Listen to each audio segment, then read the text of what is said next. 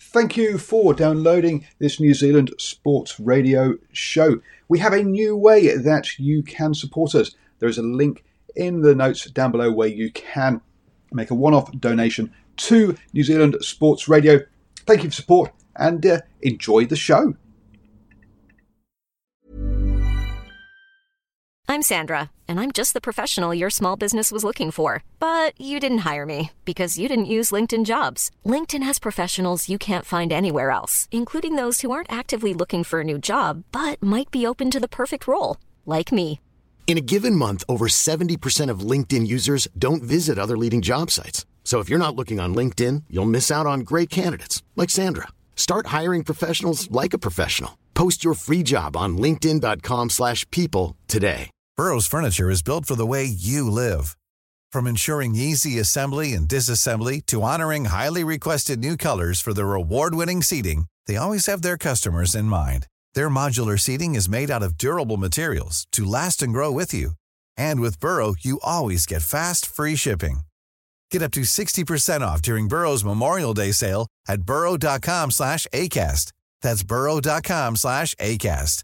burrow.com/ACAST. Hello and welcome to the next newsletter on New Zealand Sport Radio, the show where a panel of football tragics discuss the latest going-ons in arguably the greatest football league in the world, or at least Australasia, the Bunnings A-League. More specifically, we're here to break down the performances of the Wellington Phoenix, preview their next game, and give all of you watching some news, opinions, and views on the league in a Kiwi accent rather than an Aussie one. This week, our panel are myself, Connor Clements, Dan Moskovitz, and hopefully joining us soon, if his computer sorts its issues out, Chris Scarrett, who we had on last week, and we loved so much that we want to get him on again. He was fantastic, and if his computer sorts itself out, he will be joining us. But for now, it's me and Dan. Dan, how are you doing? How'd you watch the game on the weekend? What were you up to? Give me a bit of a rundown of how you enjoyed the Wellington Phoenix versus the Wanderers. Actually, really interesting story, because as some of you may know, I am in high school. So as I realized late on Sunday night, I was watching. I realized, hang on, I have a stats assessment which starts tomorrow. I need to do some research. So midway through the second half, where things are getting really good, I'm just frantically looking at the screen every time the commentator's voice goes up, while frantically also trying to do research for my statistics assessment.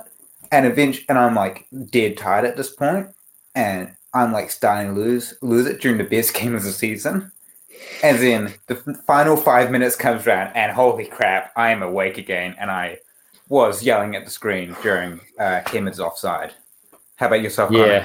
Yeah. I mean, that VAR decision, I mean, we'll talk about it more in depth because that was so close, and you really have to think they've got to give the benefit of the doubt to the striker. It's ridiculous how they just keep doing that. But for sure, yeah, we got to talk about that all. And I see that Skaz has just joined us, so I'm going to add him to the stream. Skaz, how are you, mate? Yeah, good. Can you actually hear me is the question? Yeah, we can hear you, mate. We can hear you. And yeah, you're all good. I can see your mic's a bit up as well, but you've joined and you've got the Phoenix shirt on, which is perfect. Not even the mic I'm using. Serious computer troubles, but anyway, luckily I've got a second one. Yeah, we were just talking about a quick summary of how Dan watched the Wanderers game, and then we were talking as well about that VAR decision, which we're going to touch on a lot more as we go on, which is like offside by the barest of millimeters, if it was offside at all. I know that a lot of us don't think it was offside at all, but I think going back to that game, I mean, we were treated to an absolute legendary game. We were treated to one of the best games probably of the A-League season so far, if not one of the best A-League games I've seen in a long time. There were some cracking goals in there. I don't know how Cammy Devlin didn't get goal of the round, because that was an insane goal. I don't think the Wanderers player deserved to get that ahead of him after pushing Payne, obviously, in the back, and then chesting it and volleying it in. At the end of the day, I think that was a foul, but, you know, what do I know? I'm not a referee. So let's just talk about the game in depth now. I mean, the Phoenix so unlucky to lose 4-3 at the end of the day. I think that on another day we would have won, and probably won about 5-2, 5-3. So, I mean, I'll start with you, Dan. what were your thoughts on the game in terms of the way that we played? What were your thoughts on maybe the goal that Cammy Devlin scored? And also just what were your thoughts on the whole performance of the Phoenix in general? All right, I just muted myself there because my parents are just coming home and my dog is barking. I can hear your dog barking, yeah. Okay, yeah. Guest down the show, Sasha Moskovitz.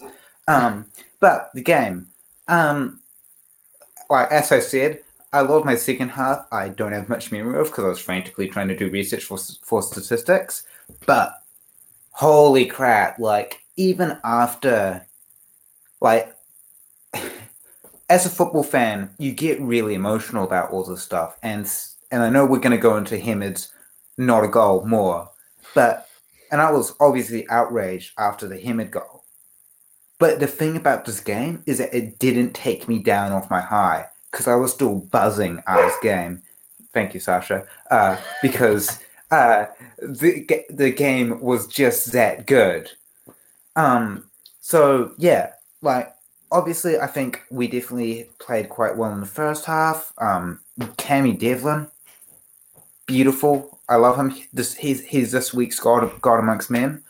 And obviously, Davila on the score sheet. And it was great to see Hemed get off the mark as well. And also the Israeli Jewish community, which came out to support him, which, as a Jew myself, that was fucking beautiful. And I loved that.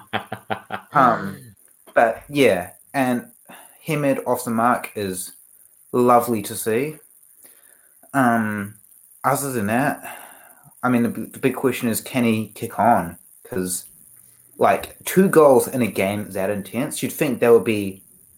There isn't a better impetus to start being the import striker you hyped up to be. But after having that taken away from him, I hope he's psychologically strong enough to keep bouncing back because he did get a goal, even if it was just a penalty. Yeah, I think we should go to Skaz as well to talk about Hemed a bit more in depth, what your thoughts were on him, and then your thoughts on the game overall. Yeah, sure. I mean, Hemed, it's certainly a better game than he's had previously for us. We can only hope to see improvement each time he comes on and get him building some form up. I thought Wayne was doing quite well earlier on in the game. Certainly in the first half, he had a lot more hold-up play than I'm used to seeing from him, bringing other players into the game quite well. But he was definitely starting to tire as the second half went on, and I think it was the right move to bring him on. Penalty, penalty's a penalty. You take them. Every goal counts, so that was good for him. But he'll be disgusted at that referee decision for what should have been the equaliser. Millimetres, as you say. More generally, I guess, around the game, I think, to me, it's a game that's been cost by an injury in the warm-up.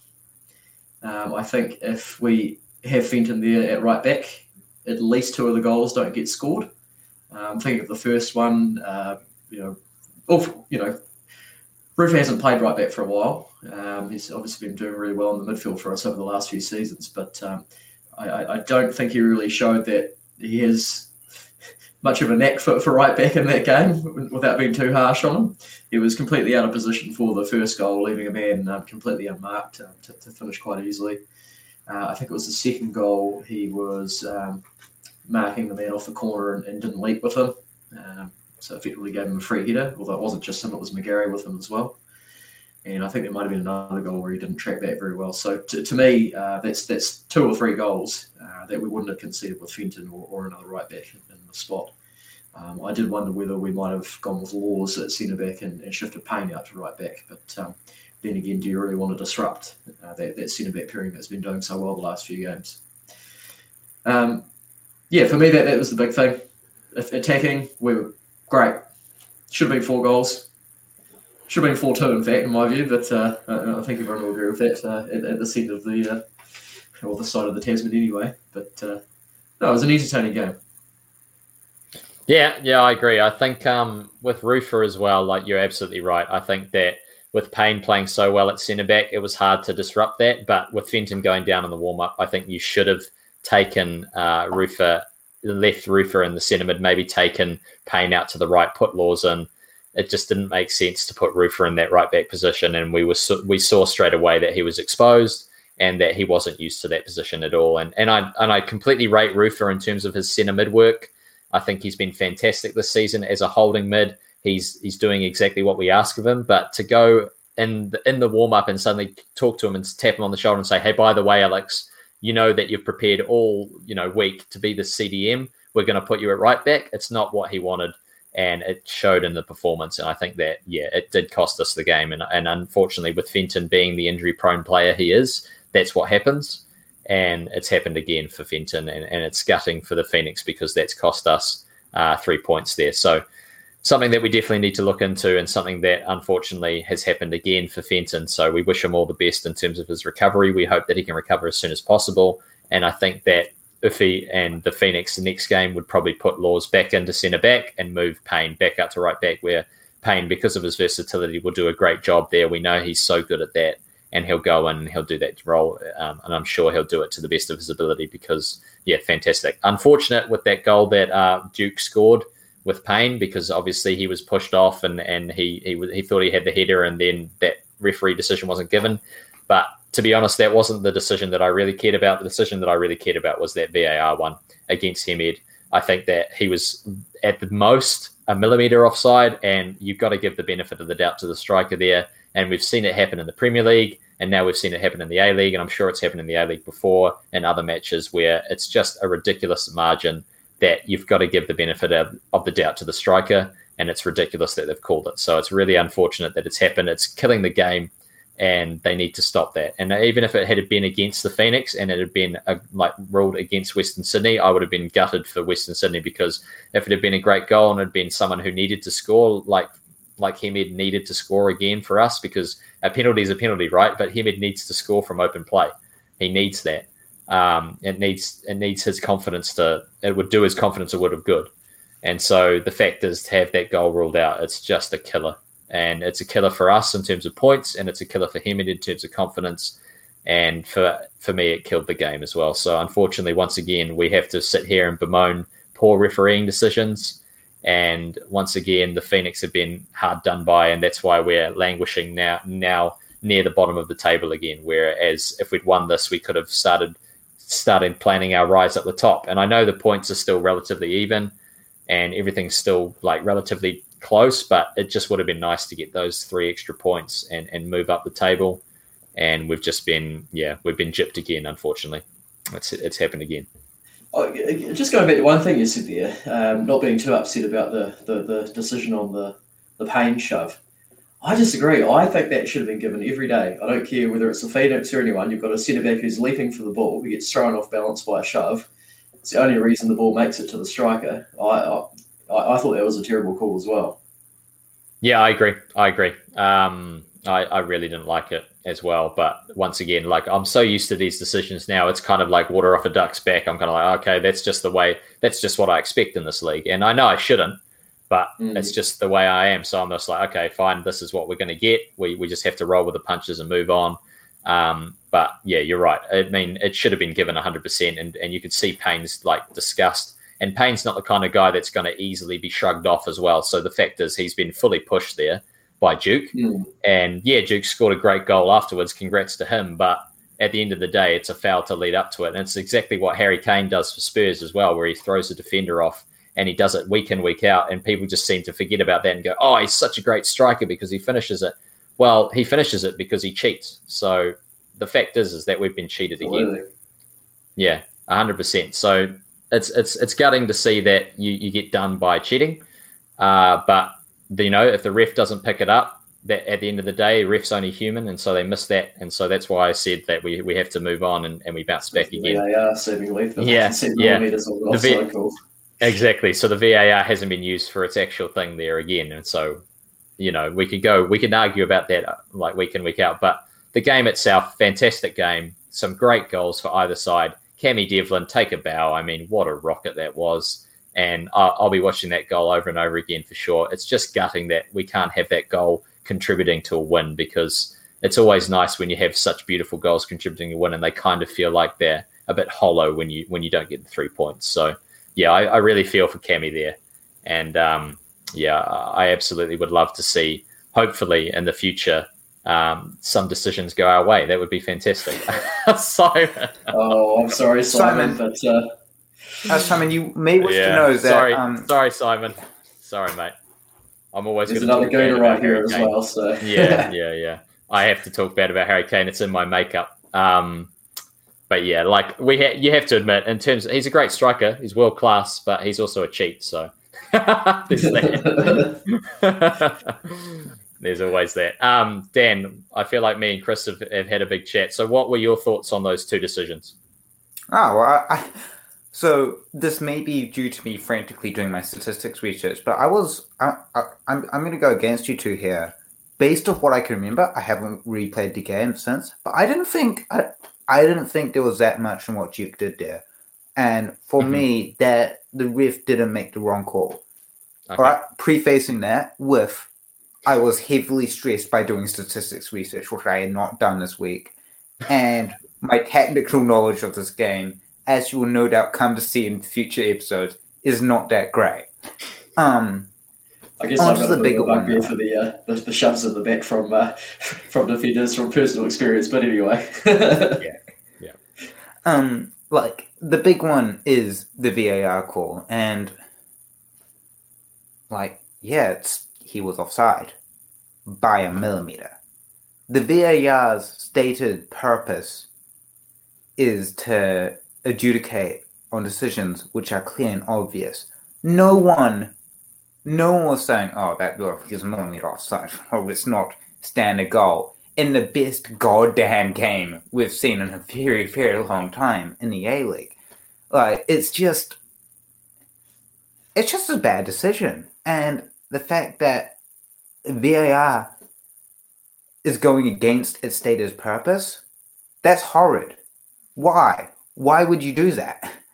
And what really grinds my gears is that, I mean, as a journalist, as a fan, as other journalists, and as other fans, we've been saying this for years. VAR sucks. Get it out of here. We're 4 episodes into the show, and we're already at the point where we've got to complain about a VAR decision. This happens week in, week out in the A-League, and it's still happening, and there's no action, and you don't need.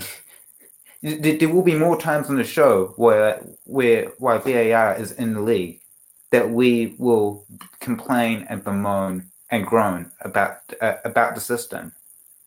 Get rid of it.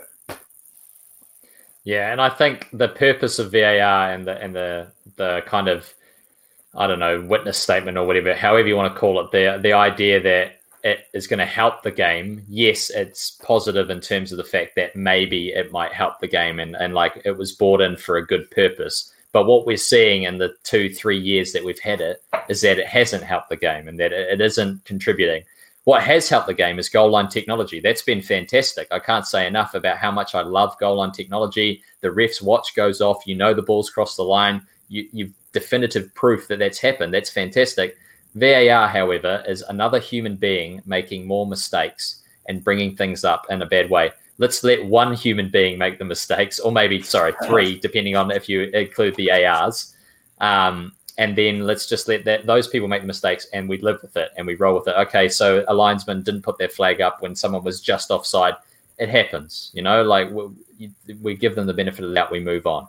It happens in all, it happens in all sports. It happens in all, grassroots level to the professional level. A linesman just misses an offside call. Okay, whatever. But then VAR comes in and they review things from about 15 million angles and they draw lines on the pitch that aren't straight. And you go, why are we doing this? I just don't want to see this. And you're wasting time. We've spent 5 minutes, with the players standing around going, do I celebrate? Do I not celebrate? It just makes the game boring and more of a farce. So they should just, yeah, I agree. Get rid of it and let's just move on with our lives and continue with football the way it should be. Yeah, rugby's been using it for ages and it's worked for rugby and it's worked for rugby league. I mean, technically, maybe it hasn't worked for rugby league as much. People would definitely argue about that they'd still make terrible decisions. But at the end of the day, I think we should just move back to, okay, let the referee, let the ARs sort it out and we can just actually have a faster game. Because for us, at the moment, it's not working and VAR is unfortunately broken. So, yeah, that's my point of view, and I'm sure that Skaz, do you have a similar point of view to that? Yeah, absolutely. Cool. Yeah, I mean, all right. Good No, talk. you want to elaborate, and then we'll move on. No, nothing more to really add about the VAR myself. I think, as you said, it's kind of like the refereeing itself. You're just going to go, well, that happened, and move on to an extent. I thought the game was quite interesting tactically. In terms of how we set up, I thought we maybe tried to control the ball a little bit more than we have in the last couple of games, and trying to sort of assert ourselves a bit more on the play. But then I was also watching a few times where Western Sydney had the ball, and rather than sort of putting the early pressure on and trying to turn over and regain possession early, we tended to sort of sit off for about 15 to 20 seconds, I counted most times, before we started applying that pressure. So I wasn't quite sure whether we were making the decision to still play that counter-attacking game, or whether we were looking more at possession. What was your sort of observation of that? Yeah, it was interesting. I think it was a bit of a mixture as well, to be honest. I think we were torn between wanting to have a bit more possession, and we were also torn between wanting to play the counter-attacking game that's been suiting us these past few weeks. And we saw it. I mean, when we did have those chances in the counter-attack, once again, we ripped them to shreds, and our attack looked amazing. But then a couple of times we were caught in possession where we dawdled with it a bit too long, or we weren't sure what to do with it. And so I think that kind of told. So, yeah, it'll be interesting to see what Uffy wants to do with that, because I know that when we're in possession, most of the time we're a bloody good team and we do look really good with the ball. But what's been suiting us so well is those quick counterattacks when we turn the ball over in their half and then we just drive at them. And with players like Piscopo and Uli de Villa, I mean, it suits them to a T. And they can just really rip teams apart when they win that ball, and we poach it high, and then they can just do a quick pass or a quick dribble past the player, take him on, beat him, and then play that killer ball. And we're so good at that. And I think that when we have possession, we kind of lose that a bit. So, yeah, it'll be interesting to see. I think Uffy could really set us up as like that counter-attacking team that just excites with 40% of possession. You know, we don't even need the 50 or the 60% possession that most teams would have. We can just rip teams apart with 40. So I hope that in future games we see a bit more of that, because I think that's when we look most dangerous. And you're right, we were kind of caught in two minds. Do we want to have possession? Do we want to give it to them? Do we want to try and hit them in these key areas? Do we want to sit off? We were caught in between those two minds for sure. So, yeah. In terms of what you said about early there, I didn't think he had his best game, to be honest. For us, I know he scored a great goal at the start, but there were a few times when he was one of those ones that was caught in possession. I remember on the edge of the box at one point, even looked pretty threatening, but we got away with that one from memory. But, no, I think, and that's why I agree. I think it suits him, that counter-attack where he's receiving the ball high up and rather than receiving it closer to goal. Early, and especially Reno as well, Piscopo, they love getting the ball in the opposition half and driving forward or playing that pass. I think that suits them so well, and they're so good at it. So when they end up getting deeper and we're trying to pass it around, I don't think that suits them at all. We need to be in the opposition half, and that's when they do their damage. Okay, moving on. The Brisbane game preview, Dan. I know that you want to say something about this, and I'll let you do it because he is your man and you love talking about him. And so can you please preview this match and also preview a certain player's return for us? So Brisbane Roar, Stephen Taylor's out of managed isolation. That's all I have to say. So look out, Brisbane Roar. Stephen Taylor is back, is what Dan has to say. Yeah. Obviously, he probably won't be starting because he's going to have been sitting around in his room. Well, hopefully not sitting around in his room for the past 2 weeks and needs to gel with the team. But I imagine he'll be put on as a sub, especially if we end up leading towards the end. He'll be the perfect player to turn to if we're maybe trying to conserve a 2-1 lead or anything. Paul, thank you for bringing up the table, because if you turn your eyes to the recent form for Brisbane, it's not great. Two losses and 3 draws. That's not what you want. And I mean, Brisbane early in the season were right up there with the Mariners challenging, and they're falling off. So what I think this game is for us, I think it fits into that must-win category, and I think it's could be one of those season-defining games, because like how we rebound after the Wanderers, after a point from the Wanderers was stolen from us, and how we and whether we can beat teams that are somewhat ahead of us in the pecking order. Like, those two facts determine whether or not we are turning this thing around, as has been teased in the past 3 games. Yeah, no, absolutely. I think this game has must-win written all over it, and especially if you look at the table, how close we are in points to those teams above us, how close we are in points to the playoff places, where we could be into those grand final matches. That's where we want to be. So we're aiming, I think, and from the start of the season, I say it every season, we're always aiming for around about 4th or 3rd, those spots. That's where we want to be. And at the moment, I think that with 2 big wins, especially with this one against Brisbane, we can start looking at that area of the table and saying, yes, we belong there, we can get there. I know that obviously other teams have games in hand, and there'll be that kind of, there's still time for those kind of things to iron themselves out. But if we get a win against Brisbane and then we get a win in the next game, we start building momentum, we can start pushing up the table. And I'm really hoping in those next few games that we get the rub of the green a bit, because we need the rub of the green with these refs. We need some decisions to go with us. And I would love to see us actually get some beneficial decisions that actually go in our favor, because I feel like every week I'm like waiting for something to go away, and we just don't get it. And we get a player sent off, or we get a VAR decision go against us like we saw last week, and it just keeps compiling. So I'm hoping that for once we actually get the officials on our side and we get the result, but hopefully we just play well enough that we don't even have to worry about that, and we just play so well that the officials won't even be called into action, because we'll just be playing them off the park. And like you said, Dan, this is a great opportunity for us to do that, because Brisbane aren't in the best run of form. I know we aren't in the best run of form either, but I do think that the results have betrayed the way that we've played, because the results have been unfavourable, whereas I think we've played quite well, and we deserve, those 2 clean sheets that we had, the back-to-back wins, but also a couple of losses where maybe we didn't deserve to lose. And it was just, especially in this most recent game, I definitely don't think we deserve to lose the way we played. So, yeah, Skads, what are your thoughts on the Brisbane game, and what are your thoughts? Dan, if you want to interject, and then Skads can kind of come back. Yes, correct. Sorry, Skads. I just want to point out that if there's a time to build momentum, it's now, because we have 3 home games a week. First up is Brisbane, then is Victory. Home games. Well, look, I mean, hopefully by now we have some sort of psychological edge at win. But Brisbane, winnable, Victory. If we lose that, I don't know. We've lost against them once before already this season. Yeah, exactly. We are not going to mention that game. What game? Yeah, nothing happened. But yeah, like, Victory is shameful if we lose against them.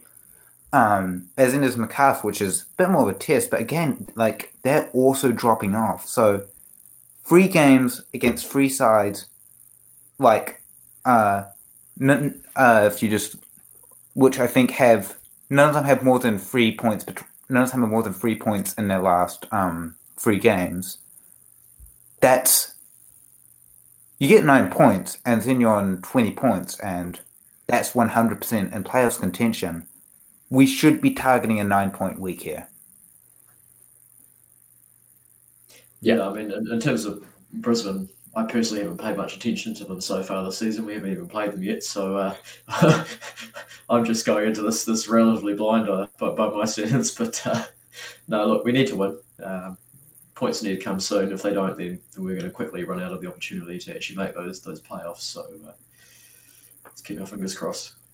Fingers crossed for sure. All right. And I noticed that we've had a question, which I'm going to show on the screen now. Do you guys prefer a winter season or summer season?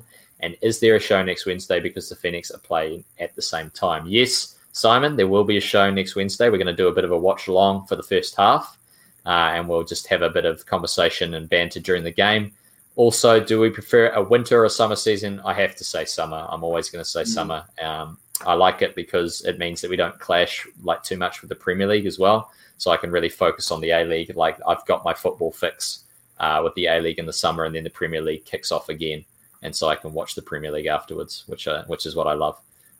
So yeah, I definitely say summer. And also it just means that there's your sport for choice in terms of sport throughout the year and football throughout the year. I love it.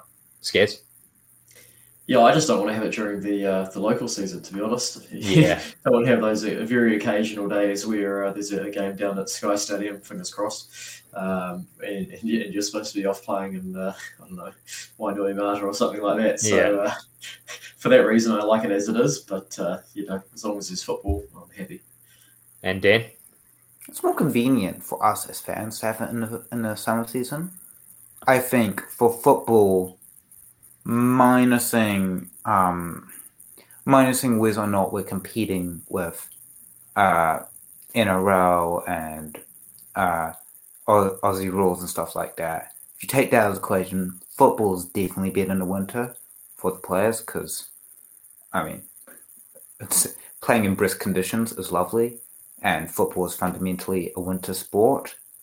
But I'm not going to pretend to be anywhere near knowledgeable enough to know whether or not we can compete with Aussie rules and NRL and stuff like that. So I'm playing both sides here.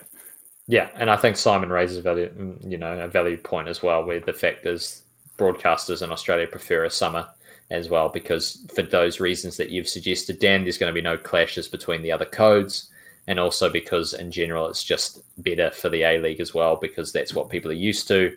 And that means that they can get TV rights across that as well as they can get TV rights across all those other things that they're trying to cover. So they're not like, oh, which one do we need to favor and where do we get our camera crews to? Because, you can easily see that becoming something that kind of falls by the wayside and they focus on Aussie rules or NRL rather than the, God forbid they call it soccer over there. I can't believe that. Rather than the football. Because no one wants to call it soccer because it's ridiculous. Okay, let's talk about our question for the week, because we've talked about Brisbane, we've talked about that Western Sydney Wanderers robbery. So, final question in terms of A-League: who is the ideal midfield two for the Wellington Phoenix? So we're talking about in the 4-2-2-2. Obviously, those two guys in the holding roles. We've had a couple of combos there. For me, I'm going to say something contrary to what Dan suggested. He's going to suggest it soon, but I'm going to say Devlin. Spoilers. Yeah, spoilers. I'm going to say Devlin and Rufer are my two. That's who I think. Skaz, do you want to go, and then we can let Dan say who he thinks. Yeah, I actually agree, surprisingly. I probably wouldn't have thought that, a season ago.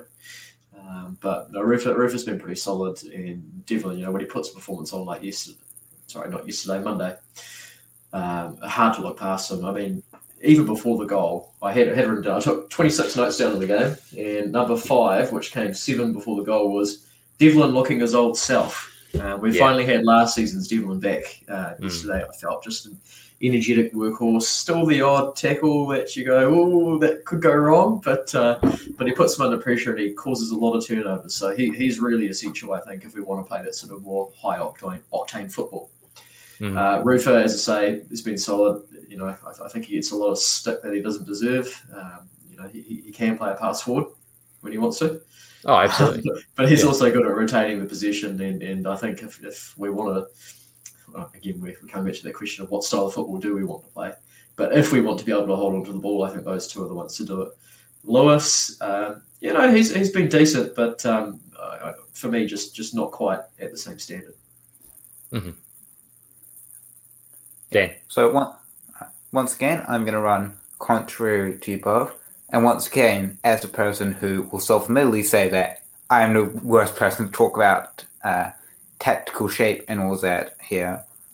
But just looking at it, I have to say it's Rufer and Lewis, because, when you look at the games we've won and the games we've lost, there's that 2-1 win against the Mariners, which we in no way deserved. And then there's the 2 games we won with Rufer and Lewis. There's also last season where we had Matty Steinman. Alex Rufer got injured, Cam Devlin came in, and Devlin Steinman basically became an excellent pairing. And I think maybe that Rufer and Devlin are just a little too similar in that they're both kind of box to box, or both run run for days. Rufer may be more ball-winning midfielder. God, I'm thinking about Football Manager here now. But yeah, they both play very similarly, and I think we need someone with a bit more difference between them. And it's harsh because, I mean, in an ideal world, they'd all get play, but I mean that's part of being a manager. Yeah. I'm with Rufer Devlin until Rufer Lewis until proven otherwise. Yeah, well, I think that's interesting that we've all chosen Rufer over the Devlin Lewis combo, which is another interesting combo, and I think does work well as well. But it just shows how far Rufer has come in terms of his ability and in terms of his standing now as vice captain of the Wellington Phoenix, and also his standing as a player. He has developed tremendously. I know he doesn't score goals, which is something that he definitely does. I'm sure he would love to add to his game because it's been so long now with an out and A-League goal and everyone is rooting for him to finally score it. But I think that he does bring that extra kind of defensive shield ability. And I think that Devlin is more of that kind of box-to-box. He'll score a goal, but he'll also get back. And Rufer has that ability to kind of recognize when Devlin's gone forward and will sit, and he does a really good job at that, and he shields really well. And I think that it's something that he's really developed a lot in terms of his game recently, not only like this season, but also the past couple of seasons. We've seen him slowly bring his game up to that level that he needs to be at. And I think Lewis will get there, but he's just not quite at that level just yet because he's obviously been playing for Auckland City. He had a spell at Scunthorpe for a little bit, but he didn't really get much game time over there. So now he's kind of starting to cut his teeth at that professional level week in, week out, and he's starting to get to that level. But I think Roof has been there for so long. He knows the league like the back of his hand, and he's got that little edge. And Cammy Devlin, I mean, for years, he's just been one of these, well, for the last 2 years, he's been one of those guys that we just look at and go, every week he looks like he's getting better and better. And I know he kind of tailed off at the start of the season, but then again, like he started to look again like his old self, like he was, where he was just improving week in, week out. And so I think he's going to be a huge part of the Phoenix moving forward.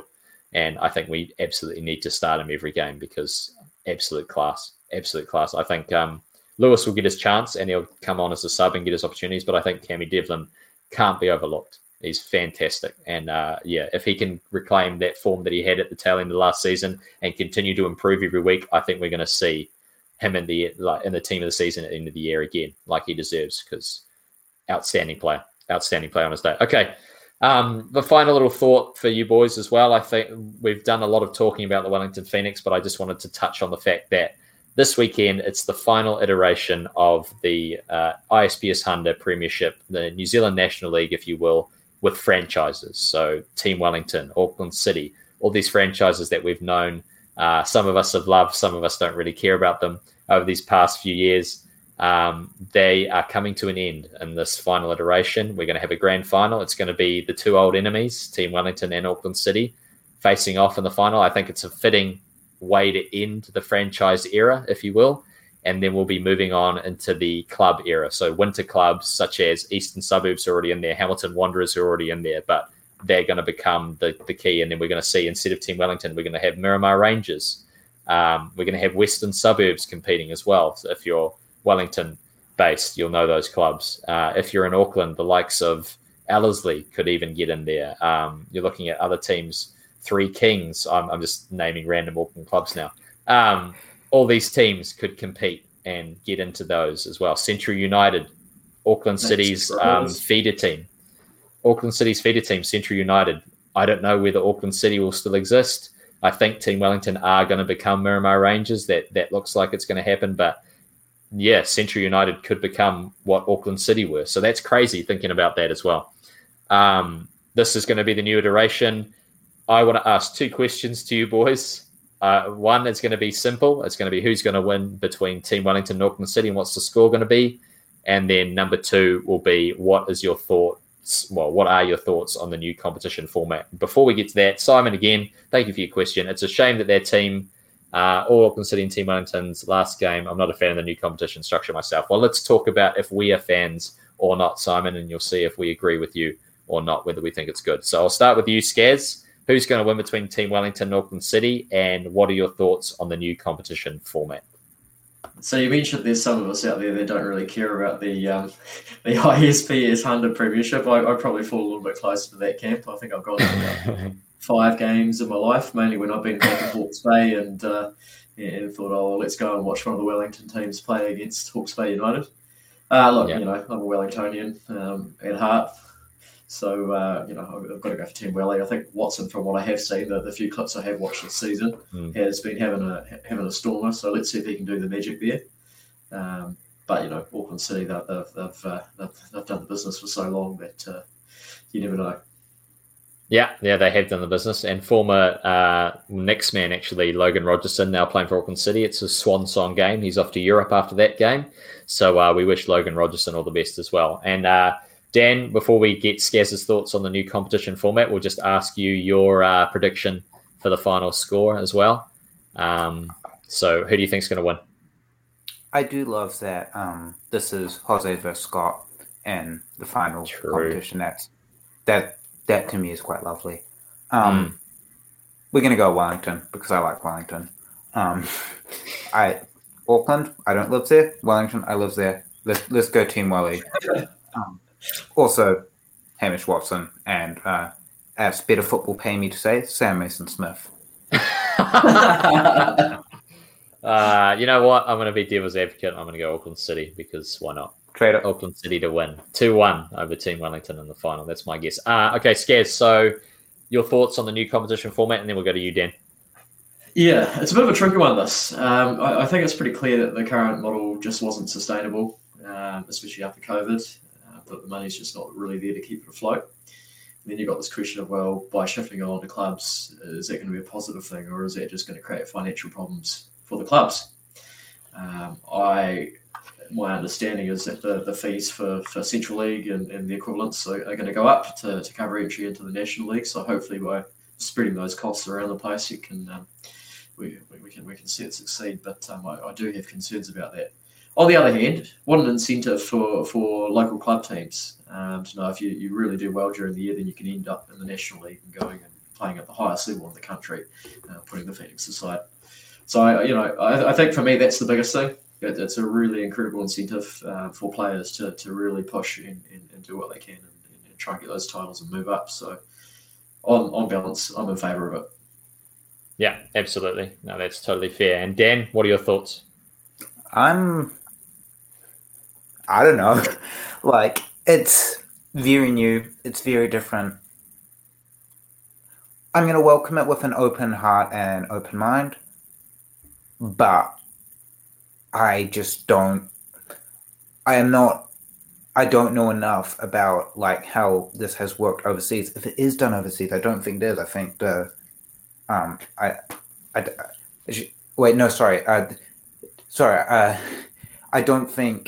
I don't know enough about whether or not this can work because it's something completely foreign to how we normally run a football competition.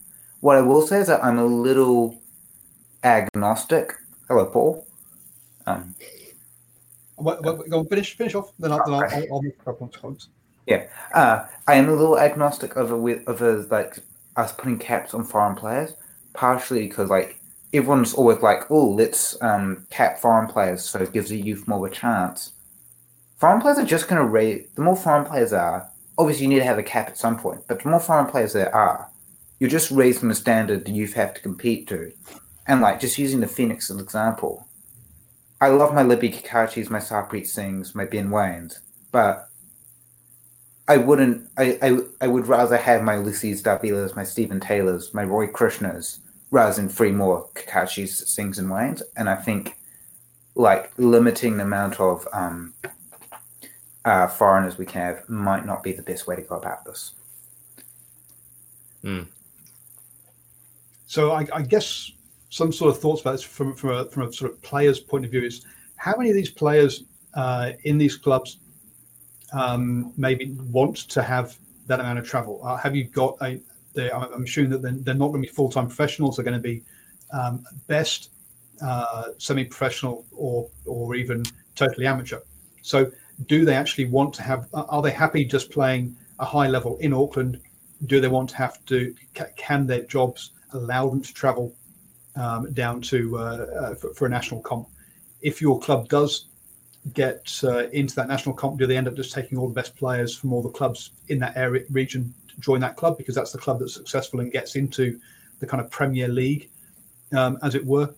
Who wants to play for a struggling team when you can? And so I guess, do you end up just having the same clubs qualifying every year because they qualified the first year, and all the team and the players sort of move there to get that national competition, and those players that don't want to anyway, because they just can't do the travel. It just seems, for an amateur, or when you got amateurs, it's a much more difficult concept than just than when you're dealing with professional teams. I guess is the point I'm trying to make. I think they are trying to take steps to address that issue of players sort of pooling up at one club. I think putting restrictions on transfers between the regular season and the National League season, or the Champions League, as they're going to call it, I think, from memory. But yeah, I think it's a real problem, especially the travel part. But I think from a perspective of someone on a committee of a local club, I think it would be very difficult for us to do anyway. But I think if people really want to play at the highest level, they'll do it.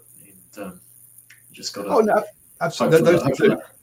But your problem comes into those guys who are very talented, realise they're never going to actually earn a living out of it, have got a decent job, and realise that actually, I'm going to have to turn down playing now because, or hey, I've qualified my club, but now 2 or 3 of you, maybe not your best players, but 2 or 3 of your squad players just can't turn up for the National League, and suddenly you actually have a weaker squad for the Champions League than you do have for your club competition, which would be a bit silly.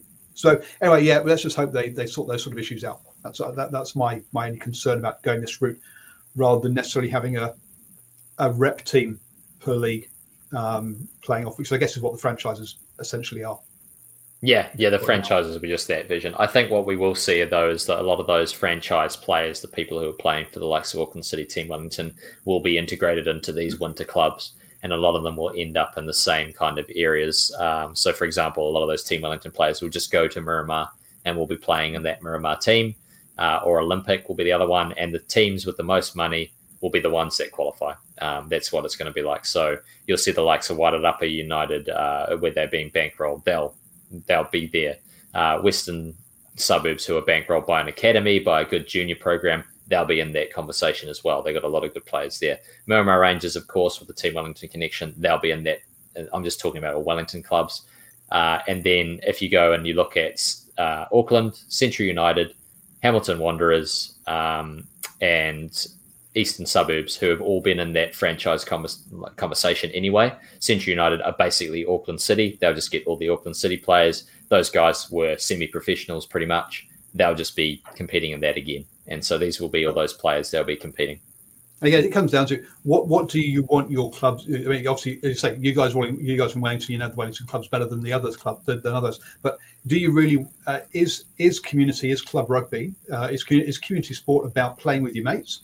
And having people, you play juniors with your club, you come to the seniors, and you go back and you watch, and basically you're there for your full life? Or is it about, hey, who's got the most cash and buying players from other teams? I don't know what. It comes down to what do you want your community rugby to be about, or your community football, your club football to be about? It depends. Yeah, it depends on what level you are. So the higher level you are, you're going to play for whoever's going to give you the most money. These are just sort of questions that, if you go down this route where you're having community clubs qualifying for this tournament, are you messing around with the ethos of the whole club? I think this model it's not going to change too much from what it currently is. To be honest, the way it is at the moment is that whoever's got so money, for those players who are semi-pros or pros potentially looking to get to that next level, to be pros, or football is their main job, then they're going to be the players who go, right, who's going to pay me the most money? I'll go to that club and I'll play for them.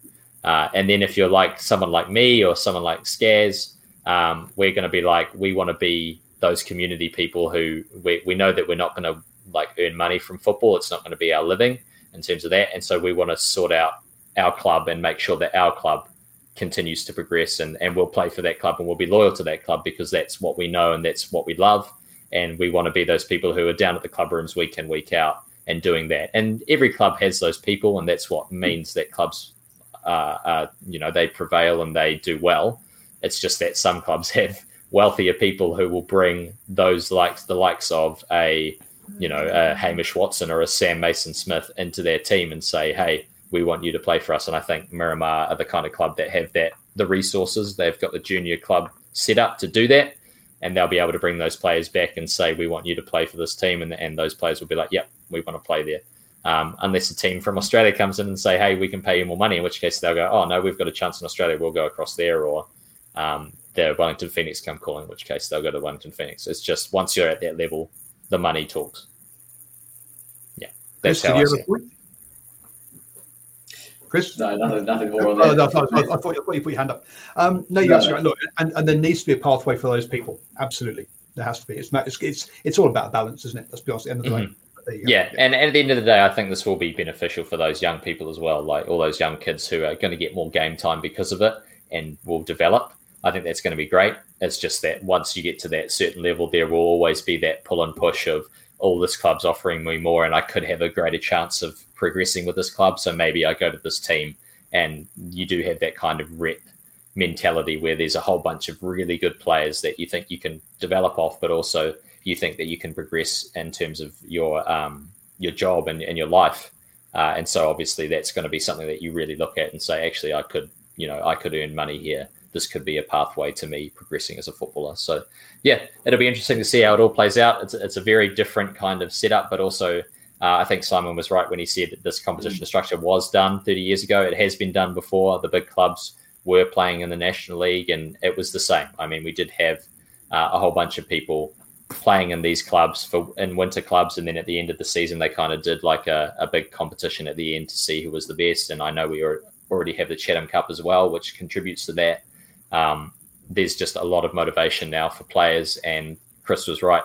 If we do get a chance, maybe someone will sneak into that. I'm looking at the South Island, for example. There's a lot of untapped potential down in the South Island to challenge the well-established clubs down there or the people who are bankrolled, because I know that they don't have like a traditional big four down there. There's maybe two clubs that win it week in, week out, and they win it every year. So maybe that we'll see a new kind of amateur team from Christchurch come up and do the business, which would be great. And it would be great for the game. And a good team of young players kind of challenging the traditional status quo of all these players who played in the likes of Auckland City and stuff would be fantastic for New Zealand football. So we'll wait and see how that pans out. We've got the chance to see that now with the demise of franchises, and we'll see what clubs rise to the top and challenge in that Champions Cup format. Dan, Chris, is there anything else before we sign off? Dan, I'll start with you, and then Skaz, you can have a final word. Just that next week it's a live watch, so come along to that. Should be fun. Watch along. The first half at least. We'll see if we can get the second half, but I'm sure that we'll do the first half, and that'll be great. Skaz? Yeah, no, looking forward to that. I just hope I can get my computer working again so that I can have the game going on Sky Sport now, but we'll figure something out. Looking forward to it. Yeah, absolutely. Yeah, join us, as the ticker says, join us for the live watch next Wednesday. It'll be an absolute pleasure to kind of react along to that game. But as always, I'll sign it off with thank you for joining the show. You can catch up on all the A-League results every morning at 7 a.m. with the morning sports briefing and get your weekly Phoenix fix at 9 p.m. next Wednesday, which will be that live show watch, which we are very excited to watch along. And don't forget to go whack New Zealand Sports Radio a few dollars on Patreon if you can. It increases our motivation to be back here each week and results in higher production quality. So from myself, Connor Clements, from Dan Moskovitz, and from Chris Scarrett, who is going to be a regular on the show now. Congratulations, Skaz. Great to have you on board. Yeah, it's been a pleasure, and we are signing off. We'll see you for the live watch next week. See you later.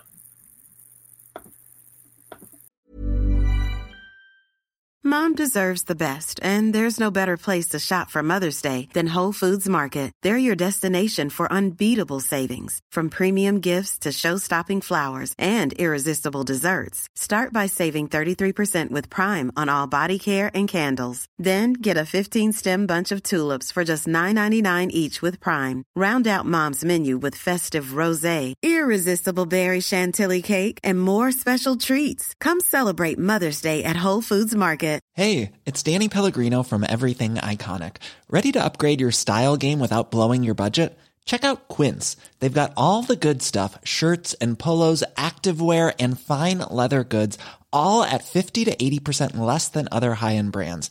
And the best part? They're all about safe, ethical, and responsible manufacturing. Get that luxury vibe without the luxury price tag. Hit up quince.com/upgrade for free shipping and 365-day returns on your next order. That's quince.com/upgrade. Mom deserves the best, and there's no better place to shop for Mother's Day than Whole Foods Market. They're your destination for unbeatable savings, from premium gifts to show-stopping flowers and irresistible desserts. Start by saving 33% with Prime on all body care and candles. Then get a 15-stem bunch of tulips for just $9.99 each with Prime. Round out Mom's menu with festive rosé, irresistible berry chantilly cake, and more special treats. Come celebrate Mother's Day at Whole Foods Market.